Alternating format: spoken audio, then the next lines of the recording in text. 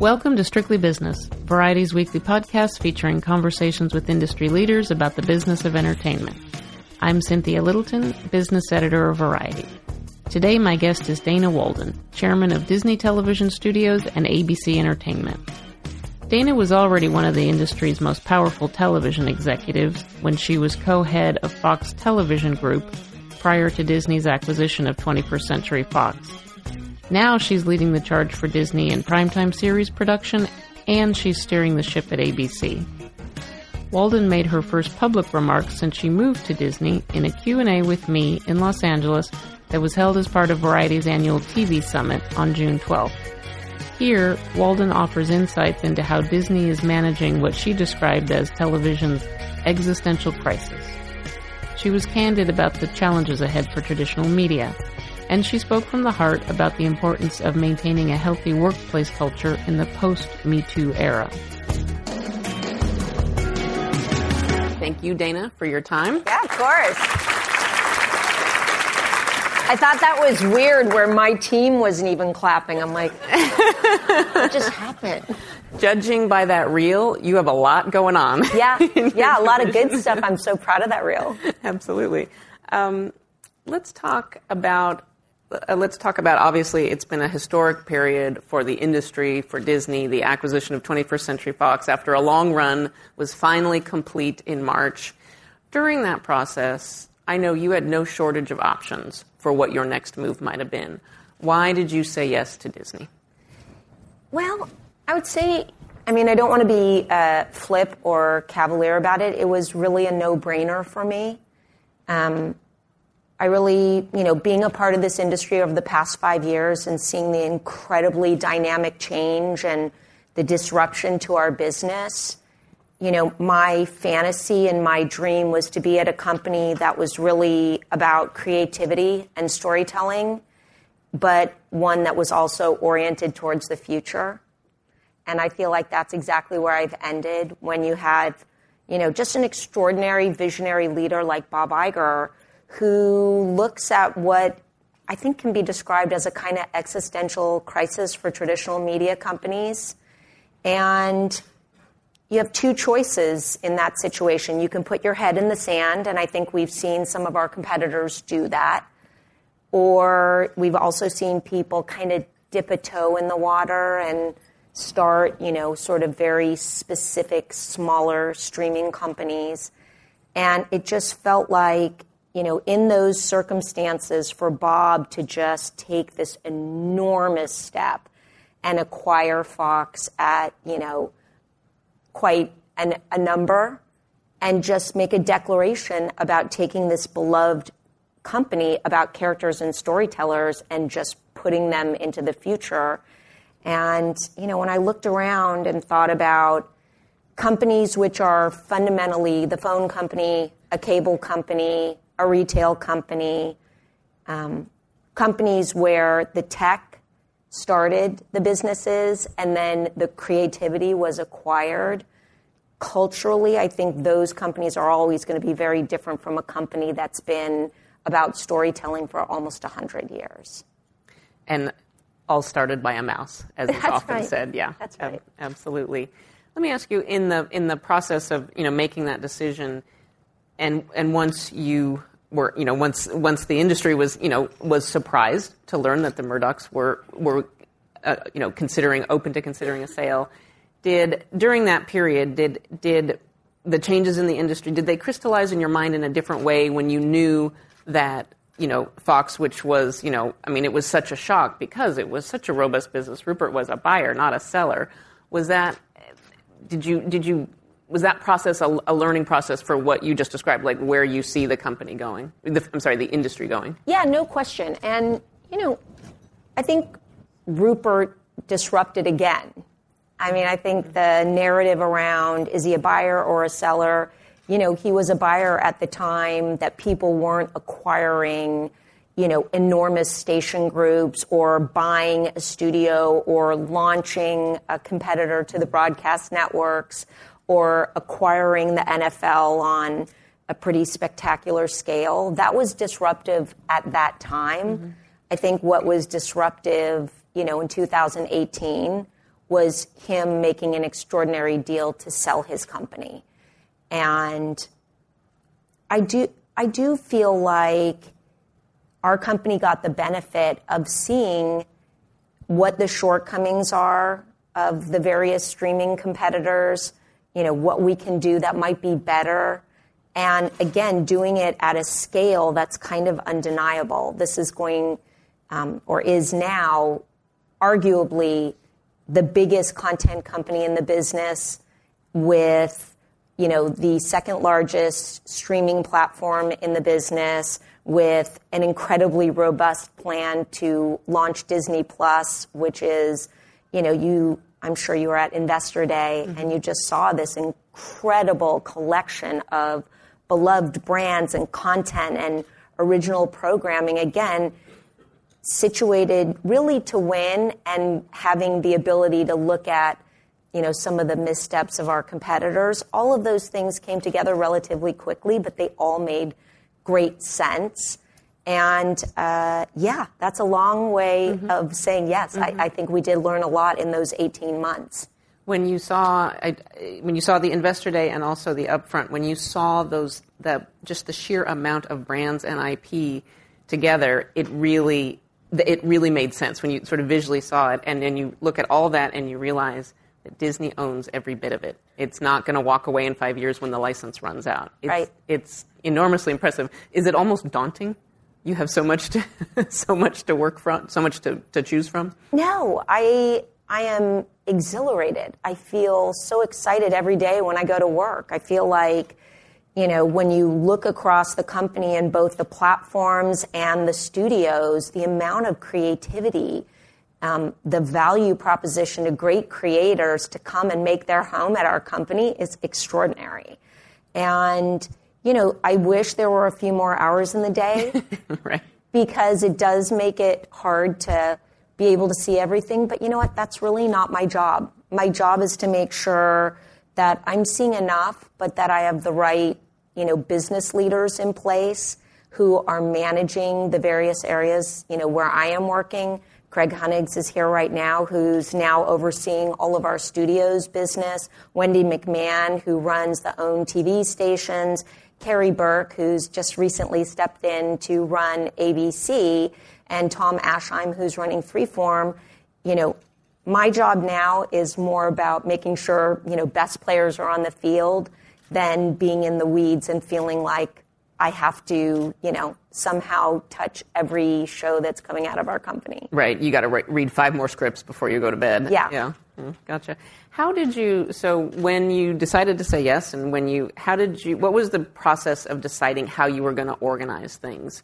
Because I think there was a lot of speculation, including in my stories, there was speculation that you would collapse the very large 20th Century Fox TV operation in an ABC Studios into one large division. You have not done that. You've kept 20th distinct. You've kept Fox 21 Television Studios distinct and ABC Studios distinct. How did you come to that structure?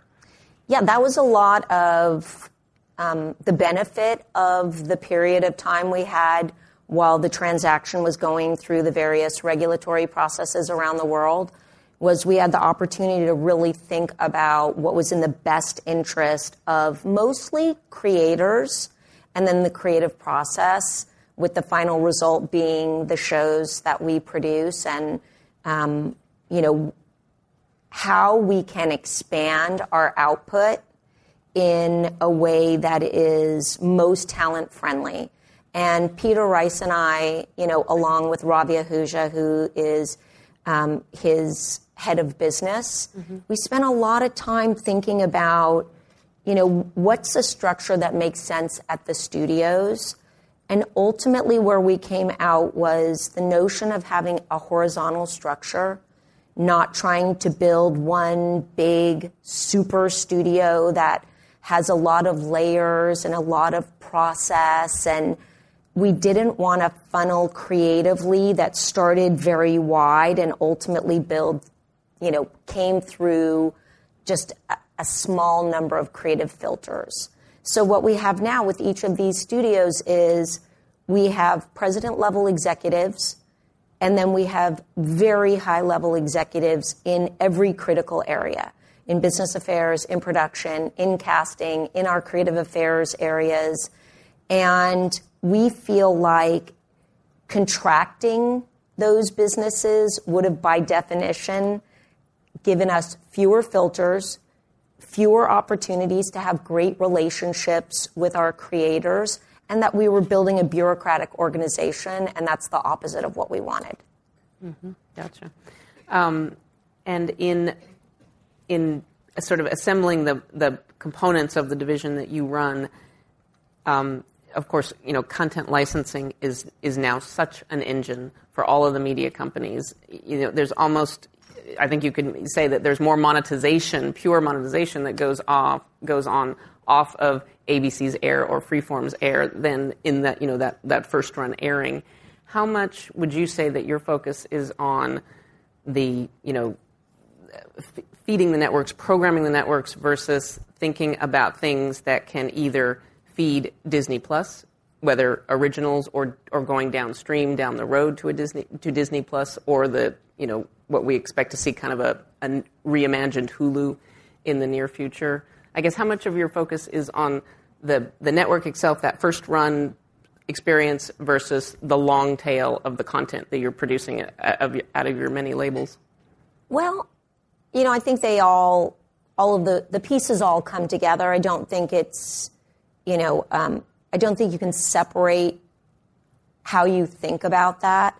What we're thinking about right now is making sure we get the right shows to the right platforms. And because the initial exhibition is where a show is going to be marketed. It's particularly when you talk about ABC, which has this extraordinary reach still, 145, viewers a week, 1 million viewers a week that are watching broadcast television.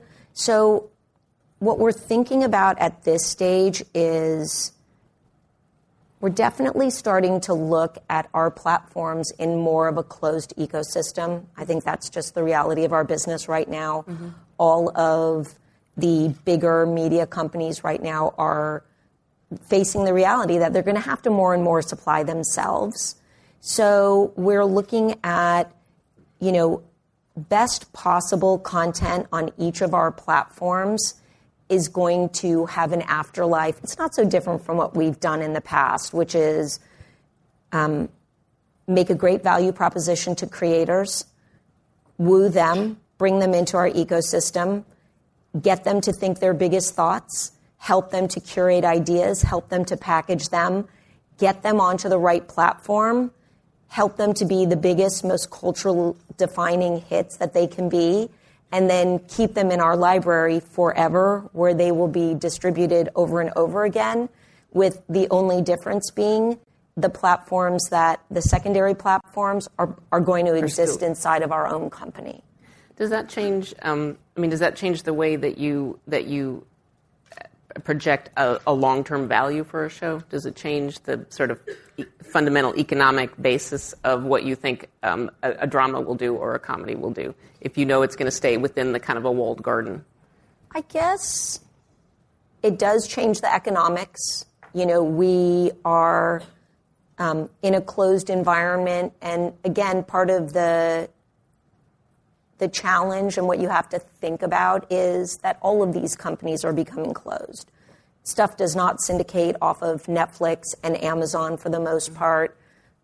We have to be thinking about a long tail in terms of how it fuels our business.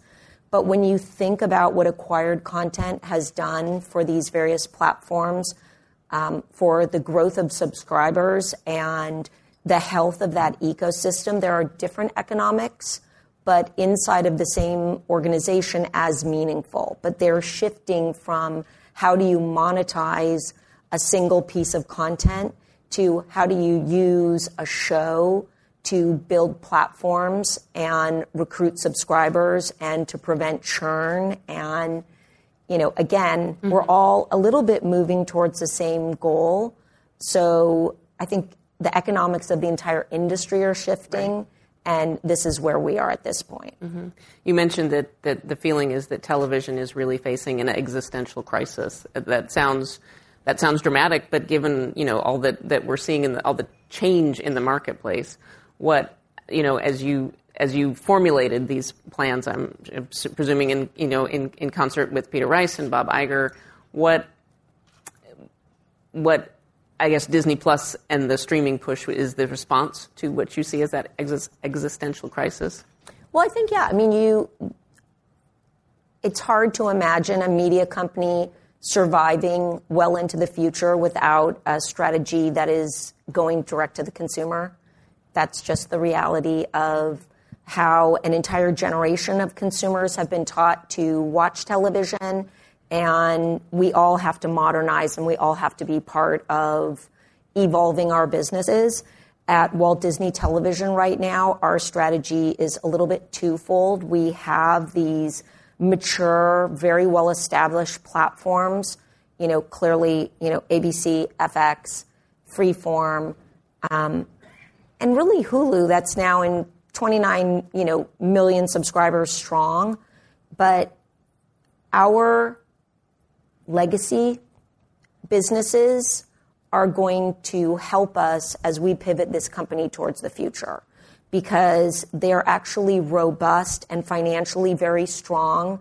There's very meaningful revenue streams through the ad sales area and through retrans, that keeping those platforms strong as our organization transitions to the future is mandatory. And that's a little bit of what I feel is the best case scenario that we have at Disney right now, which is we have both. We have these strong channels that are sort of megaphones to consumers, where we're branding shows, and we are still incredible reach vehicles for advertisers, one of the only places that an advertiser can go to reach, 22 million people watched live in front of a studio audience. Jimmy Kimmel and Norman Lear's special we did on ABC about a month ago, over 7 days, it was 22 million viewers. That's an extraordinary proposition for sponsors and advertisers. And we're going to use those businesses again. And those are opportunities that our competitors don't have. Our competitors in the streaming space have to look to us in certain cases to try and market their shows and their brands. And we have this megaphone right inside our own organization. So we have to keep them strong. We have to keep them vital. And then we have to keep innovating. And both tracks have to move in a parallel manner. At 100 miles an hour Correct. On the 405. Yes, yeah. Towards Burbank. Yeah, at around 4:15 in the afternoon. Let me ask you, as there is a focus at the largest companies on the internal channels, is that, as particularly 20th Century Fox Television, really made its reputation in selling everywhere? Is it fair to say that right now you're very much focused on the many lanes that you have to serve within Disney? I think, we're trying to be focused a little bit on both, because the reality of this exact moment in time is that, as we're developing with our creators right now, we're looking at our 7 owned platforms primarily when we have our initial conversations. And the beauty of that is, part of what we talked to creators about at 20th Century Fox Television was this independence. And what independence was being able to take every project to the right platform. This Is Us was right for NBC, Glee was right for Fox, Modern Family was right for ABC, How I Met Your Mother was right for CBS. Each of those networks, Homeland was right for Showtime. All of the work we've done with John Landgraf and his great team were right for FX. Each of the Disney platforms right now services, to a certain extent, a different audience. It's not as if we would spend a lot of time debating where internally, if you had, a show that is perfect for families, that's probably going to be a Disney Plus show. Mm-hmm. If you have a show that is a more YA, female-leaning show, that's going to be Freeform. Right. If you have something that is more edgy in the TVMA space, that's probably going to go to FX. If you have something that targets the older segment of 18 through 49. That's probably a broadcast show. We now have all of these options internally, but we will absolutely still be supplying platforms outside of our own in the near and foreseeable future. I mean, we have tremendous amount of production at Fox, and they are great partners. You mean the Fox Network now, yeah. Yes. Mm-hmm. And we fully intend to maintain strong development pipeline to that company. We're really looking to them as our home away from home. Still when I drive on the Fox lot, because your car probably wants to go. I have an office there still at Fox because our production business is still on that lot. It feels, very much, I feel very much at home there. And the executives in that organization, from Charlie Collier, but Michael Thorne and Charlie Andrews and that whole creative team are people that we've worked with for a very long time. And then we'll also take projects outside. We have projects right now in development at Amazon. Clearly, we have a lot right now at Hulu, which we're very happy about. We already had developed strong inroads even prior to the announcement of the Comcast-Disney deal around Hulu. So we'll stay in business, but we're starting to orient ourselves more towards our own platforms. Is there any kind of, tribal council at some point where you look at the development, the things that have come in, and you get the people around the table and you think about, as you say, where is this really best positioned, or is it more of a case by case situation at each network for the very granular development process? I really like for the creative process to stay pure. I don't really believe in retrofitting it. I don't think that's a route to having culturally defining content. I think had we, if we were designing a show, for a platform, I don't know that Modern Family would have come to be if we said, you're at Fox, you're inside the Fox network. I mean, we always said, even when we were just part of the Fox universe at 20th Century Fox Television, in the case of a tie, the home team wins. And it's really a great benefit to be the in-house studio and have the right show for that network. But it's also a terrible situation when you're inside a company and you've jammed a project to a sister company when it doesn't belong there. I mean, I think about Steve Levitan and Chris Lloyd creating Back to You with Patricia Heaton and Kelsey Grammer, and it ended up on Fox, and there were a lot of internal pressures to deliver it there. And, had we taken it to CBS at the time, it would probably still be on the air or would just be coming to an end right now. And, you learn from all of those experiences, but we're not retrofitting. We're trying, the first part of our process is, what's the best possible idea? And then we try taking that project to the place that it can succeed in its best form. It's very well understood that one of the toughest things about any large integration, of course, is the coming together of two very different cultures. I think it's fair to say that Disney and Fox you grew up in very different cultures. How is that melding going? And I think about the extra layer right now in our industry. There's a lot of scrutiny. This industry has been jolted by the Me Too movement. There's a lot of scrutiny about inclusion and diversity. How are you managing all of that on a people basis? Wow, that was a lot of questions. As I know. And we only have a few minutes left. Okay, let me try to... I would say sweeping... In the big picture, culture, how do you get the culture you want your company to have? I actually don't think the two cultures are so different. And that is what I've noticed as I spend more time at Disney. These are both places that have best-in-class executives throughout their organizations.